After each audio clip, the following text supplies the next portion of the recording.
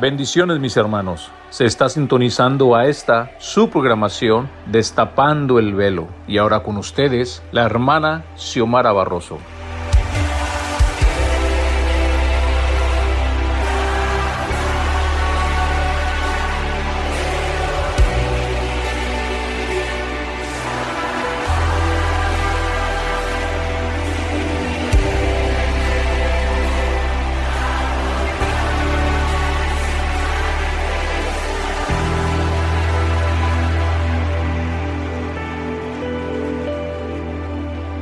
Se siente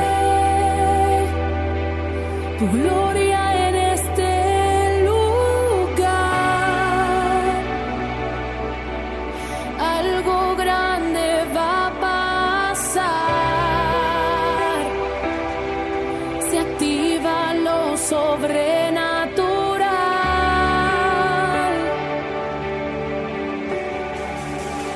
Wow, se siente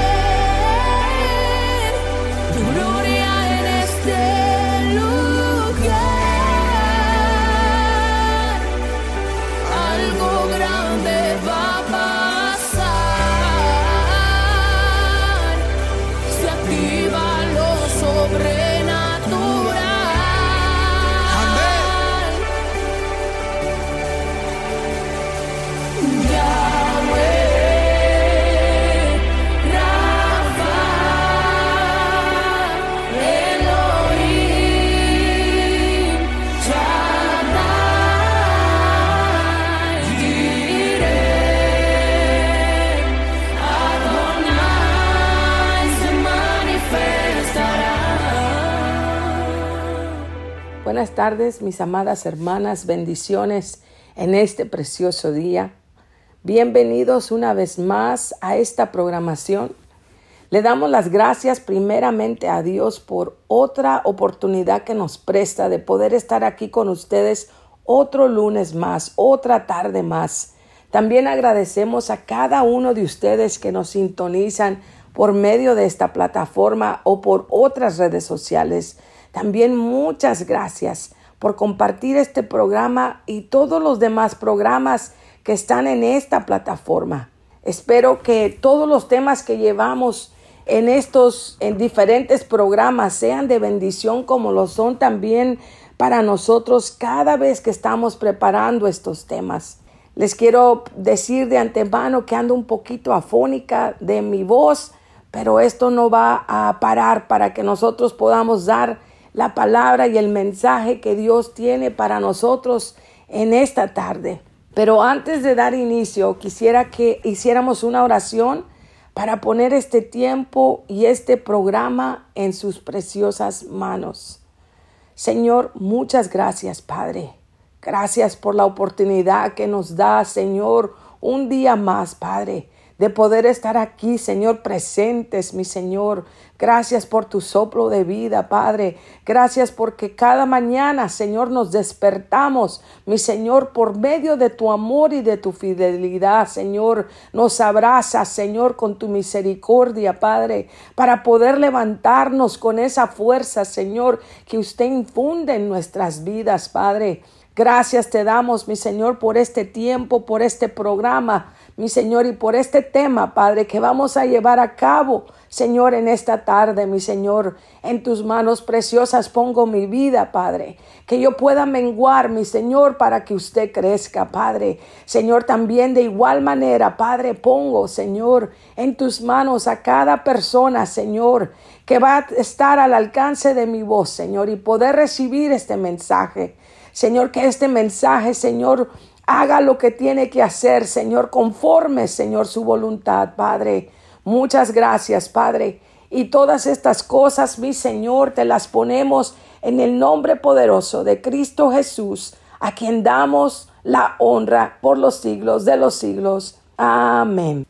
Empezamos, mis amadas. La semana pasada estuvimos hablando de la soberanía de Dios en el libro de Génesis, relatando la creación de todas las cosas por medio de la palabra de Dios. Y pudimos ver cómo Él habla en existencia a toda la creación y establece todo lo que ahora nosotros conocemos como la creación del mundo y todo lo que en él habita y existe. Vimos cómo Él coloca cada creación en su orden, con su función y con su propósito. Y eso es así hasta el día de hoy. Pudimos observar cómo el Creador toma algo que estaba desordenado y que estaba vacío de vida y de la nada trae todo a su existencia. Porque solamente Él puede producir vida de una materia que no existe o que está muerta. Pero más nos enfocamos en su máxima creación, que es la humanidad, por medio del hombre Adán. Porque en la perfección de la creación del hombre, Dios deposita todas sus características. En el libro de Génesis, capítulo 2, versículo 7, podemos leer cómo el hombre fue tomado del polvo de la tierra y formado, y cómo Dios sopló en su nariz aliento de vida, y fue él un alma viviente. Así lo dice la palabra. En esta tarde vamos a continuar con nuestro estudio, y el tema para el día de hoy le he puesto por título Tierra Roja, Adán, con nuestra base bíblica que se encuentra en el libro de Génesis capítulo 3, versículos 17 al 19. Génesis capítulo 3, versículos 17 al 19. Y ahora, si me pueden acompañar para dar lectura a esta nuestra base bíblica. Y la palabra de Dios nos dice de la siguiente manera. Y al hombre dijo: por cuanto obedeciste a la voz de tu mujer y comiste del árbol de que te mandé diciendo, no comerás de él, maldita será la tierra por tu causa. Con dolor comerás de ella todos los días de tu vida. Espinos y cardos te producirá, y comerás plantas del campo. Con el sudor de tu rostro comerás el pan hasta que vuelvas a la tierra. Porque de ella fuiste tomado, pues polvo eres, y al polvo volverás. Hasta aquí, mis amadas. Estas palabras fueron dichas por Dios después de la rebelión de Adán y Eva, en contra de la ordenanza que Dios había dado al hombre de que no comieran del fruto del árbol de la ciencia, del conocimiento del bien y el mal. Esta acción de desobediencia produjo una maldición que cayó en la tierra y que cayó también en el hombre. Y es por eso que el destino de la tierra está ligada a la del hombre, Adán, hablando aquí de la humanidad. También la semana pasada hice mención de lo que la palabra Adán significa, que quiere decir hombre rojizo, sangre o bien hecho de la tierra roja.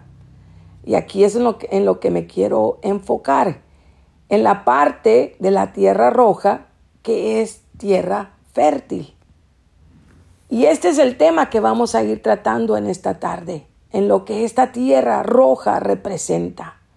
En una manera simbólicamente hablando, en una representación que nuestro cuerpo, nuestra humanidad es esa tierra que el Señor estableció desde el principio como una tierra fértil, una tierra que produce y que fue creada para procrearse y para multiplicarse. La Enciclopedia Británica define a la tierra fértil de esta manera.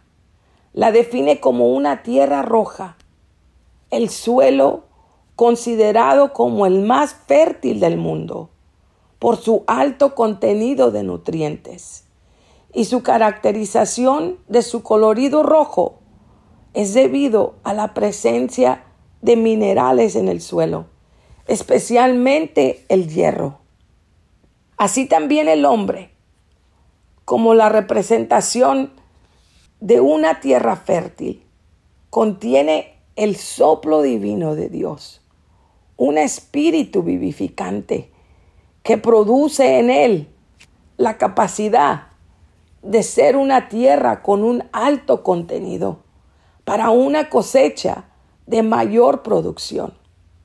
La palabra de Dios nos dice en el libro de Génesis, capítulo 2, versículo 15, que el hombre fue puesto en el huerto del Edén para que labrara y guardase la tierra.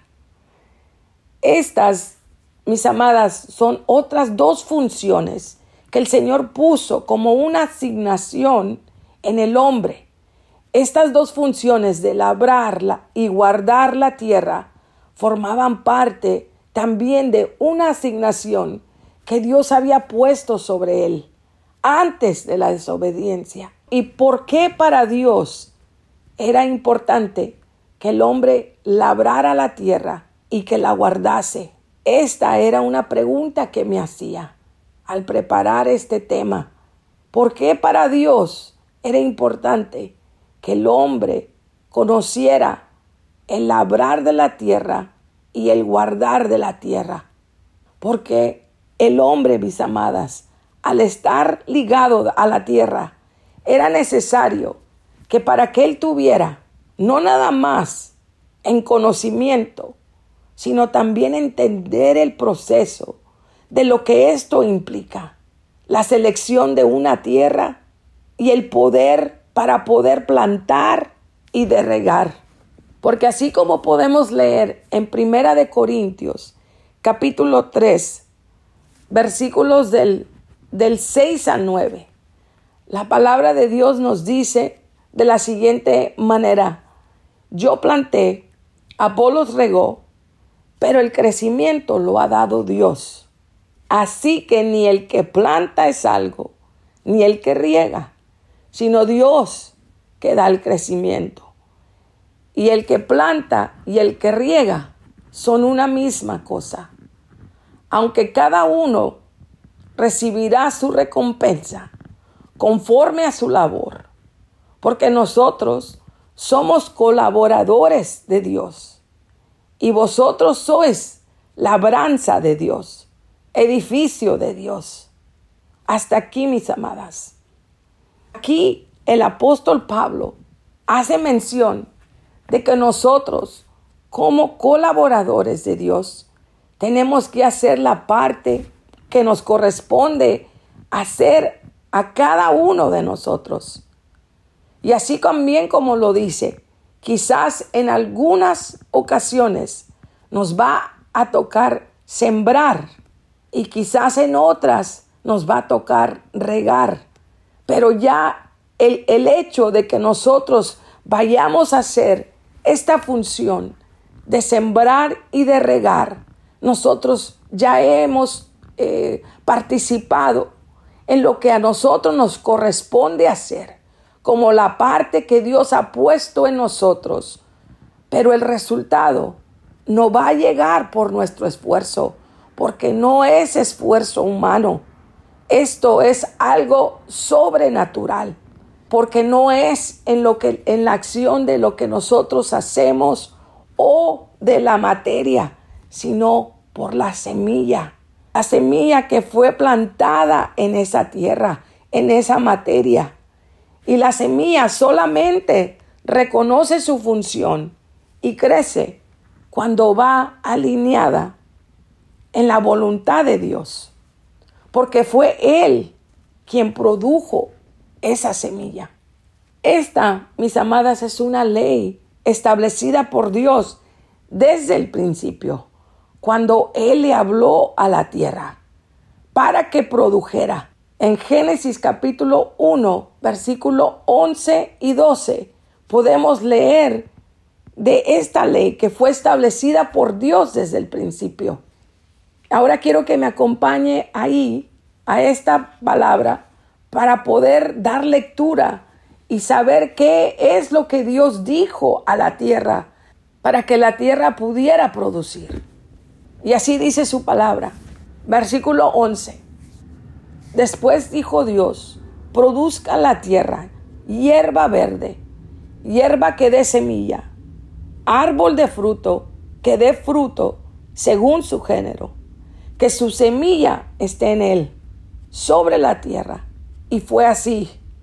Produjo pues la tierra hierba verde, hierba que da semilla según su naturaleza, y árbol que da fruto, cuya semilla está en él, según su género.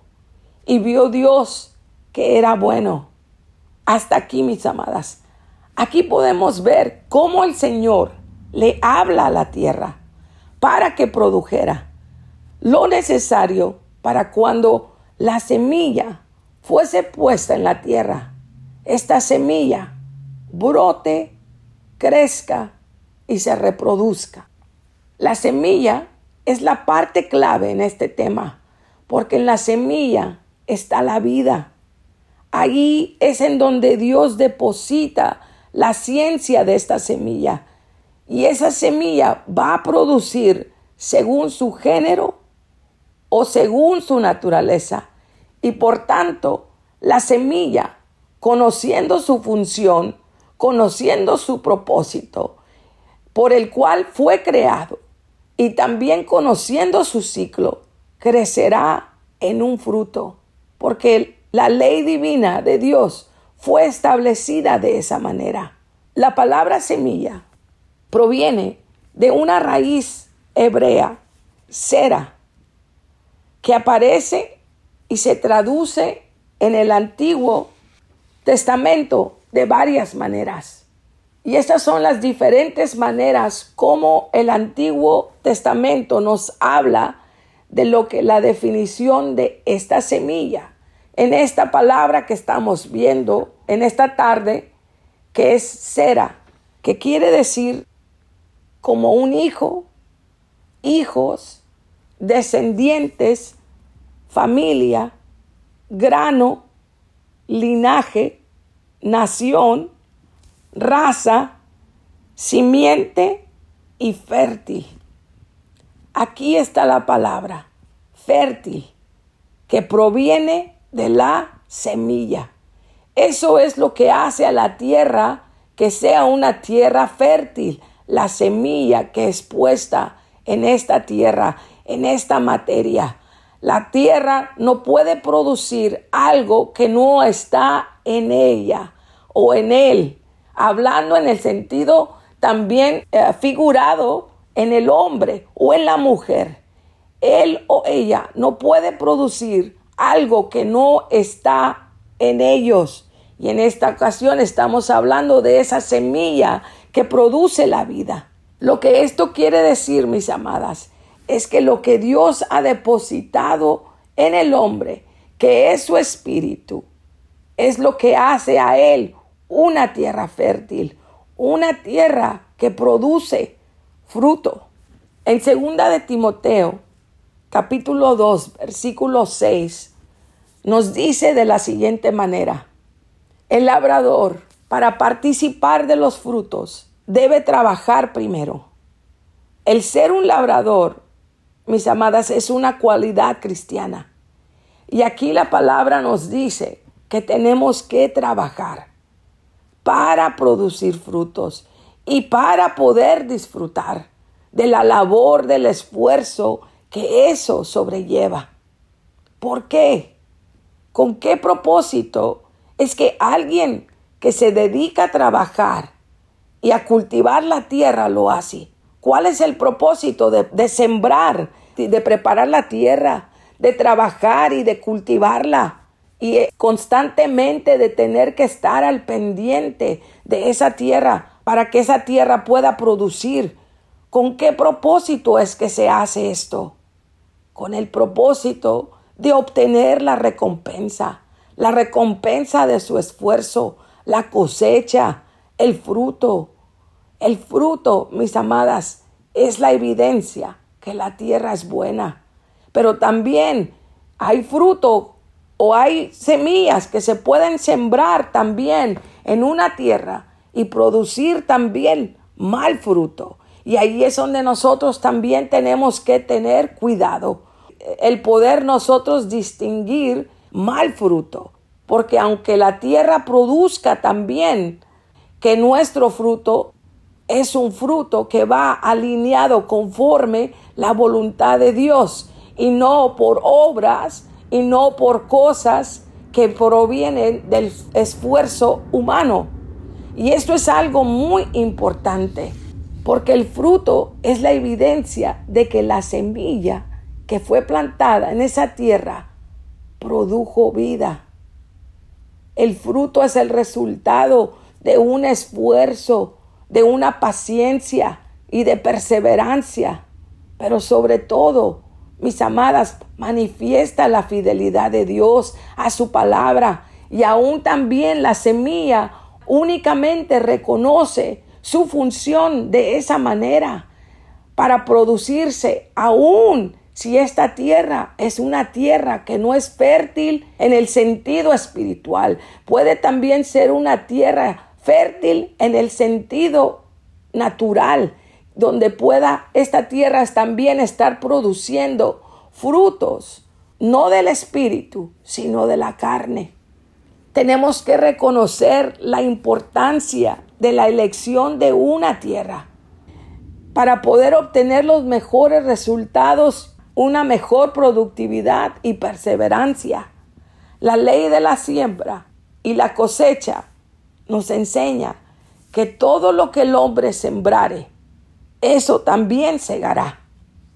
El apóstol Pablo nos dice en el libro de Gálatas, capítulo 6, versículos del 7 al 9.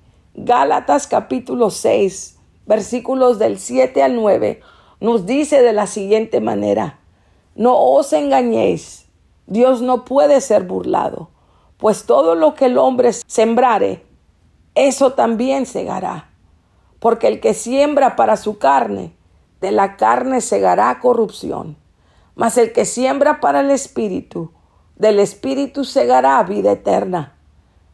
No nos cansemos, pues, de hacer bien, porque a su tiempo segaremos si no desmayamos. Hasta aquí, mis amadas. Tenemos que aprender a trabajar con empeño y esperar con paciencia los frutos de nuestra labor. Pero tengan siempre en mente de que nada de lo que hacemos es en vano delante de Dios, y en su momento recibiremos la recompensa. Es por eso que es necesario que sigamos trabajando, labrando esta tierra, trabajarla física, moral o espiritualmente, hacer lo necesario para perseverar y poder alcanzar la vida eterna. Quizás se van a presentar situaciones en nuestras vidas en donde tengamos que arrendar la tierra y volver a empezar de nuevo. Y también quizás vamos a estar trabajando esta tierra y nos damos cuenta que no está produciendo fruto. Y en ese momento, cuando tú llegas a este conocimiento de poder entender que por qué esta tierra no está produciendo fruto, es ahí en el momento donde uno se tiene que parar y analizar el por qué esta tierra no está produciendo el fruto que se le llamó a hacer. ¿Por qué? Porque esta semilla no está dando lo que su función fue asignada. Tenemos que quizás en ese momento pararnos y volver a sembrar la semilla en nuestra tierra. Quizás sea porque estamos sembrando en nuestra carne y no estamos sembrando conforme el Espíritu Santo de Dios. Mis amadas, en estos tiempos que estamos viviendo, en donde estamos observando el cumplimiento de la palabra, que todo indica que la venida del Señor está cerca. No perdamos el tiempo. Tenemos que constantemente, en cada oportunidad que se nos presente, estar sembrando esa semilla por fe en toda aquella persona que todavía no ha conocido a Dios. Primero, empezando en mí misma. en nosotros mismos primero, mis amadas. Esto tiene que producir, esta tierra tiene que producir primero en nosotros y después en nuestro esposo o en nuestra esposa y después en nuestros hijos o nuestras hijas y también en toda nuestra familia. Y después de eso, poder extendernos a nuestra comunidad y en el mundo entero. Segunda de Corintios, capítulo 9, versículo 6, nos dice de la siguiente manera: pero esto digo, el que siembra escasamente, también segará escasamente. Y el que siembra generosamente, generosamente también segará. Así que, mis amadas, empecemos a sembrar esa semilla y hacer lo que nos corresponde a cada una de nosotras hacer. Hasta aquí vamos a llegar con este tema y continuaremos la próxima semana. Y en esta tarde, mi amada, te invito a que en esta tarde podamos ser esa tierra que produce fruto y que nos multipliquemos. Hay que labrar esa tierra. Traigamos bendición para nuestras futuras generaciones, para que por heredad ellos puedan también producir ese fruto que es digno delante de los ojos de Dios. Y en esta tarde te invito a ti, mi hermana o mi hermano, que escuchas en esta tarde, si todavía no has aceptado o tomado la decisión de abrir tu corazón a Jesús y darle el lugar que le corresponde a Él como tu único Señor y Salvador de tu vida, esta tarde puede ser ese día. Haz la decisión. Hagamos una oración. Señor y buen Padre, muchas gracias, Padre. Gracias por la oportunidad que nos prestaste, mi Señor, para poder dar este mensaje, Señor, en esta tarde, mi Señor. Ayúdanos, Padre, a poder ser esa tierra fértil, Padre, esa tierra que produce, Señor, ese fruto, mi Señor. Ayúdanos, Padre, a que si esta tierra no está produciendo, Padre, podamos empezar de nuevo, Señor, y rendar esa tierra y empezar, Señor, a poner una semilla que viene por medio del Espíritu, mi Señor, y que esa tierra pueda producir, Señor, fruto que es digno, Señor, de ti, Padre. Muchas gracias te damos, mi Señor, por este tiempo, Señor, por este programa, Padre, y por cada una de mis hermanas y de mis hermanos, mi Señor, que han tomado de su tiempo, Padre, para escuchar este mensaje. Que esta palabra, Señor, pueda llegar a sus mentes, a sus corazones, Señor, y penetrar sus vidas, mi Señor, y que pueda producir frutos, Señor, digno de ti, Padre. Muchas gracias, Padre. Y todas estas cosas, mi Señor, las ponemos en tus preciosas manos y que sea usted, Señor, trabajando con nuestras vidas, Señor, para que nuestras vidas puedan producir, Señor, esa semilla que usted ha puesto en cada uno de nosotros para poder nosotros ser esa tierra fértil de la manera de cómo usted nos ha creado. Gracias, Padre. Gracias, Espíritu Santo. Y esto te lo ponemos en las preciosas manos de tu Hijo amado Jesús, a quien damos honra y gloria por los siglos de los siglos. Amén. Dios me las bendiga, mis amadas, y nos vemos la próxima semana. Bendiciones.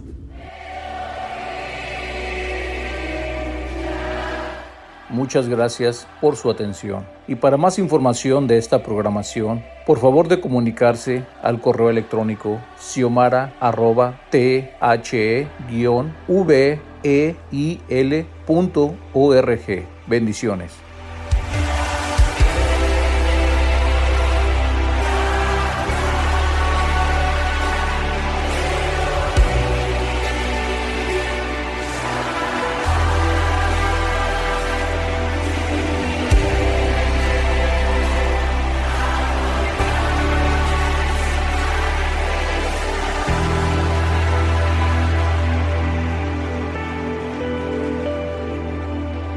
Se siente tu gloria en este lugar.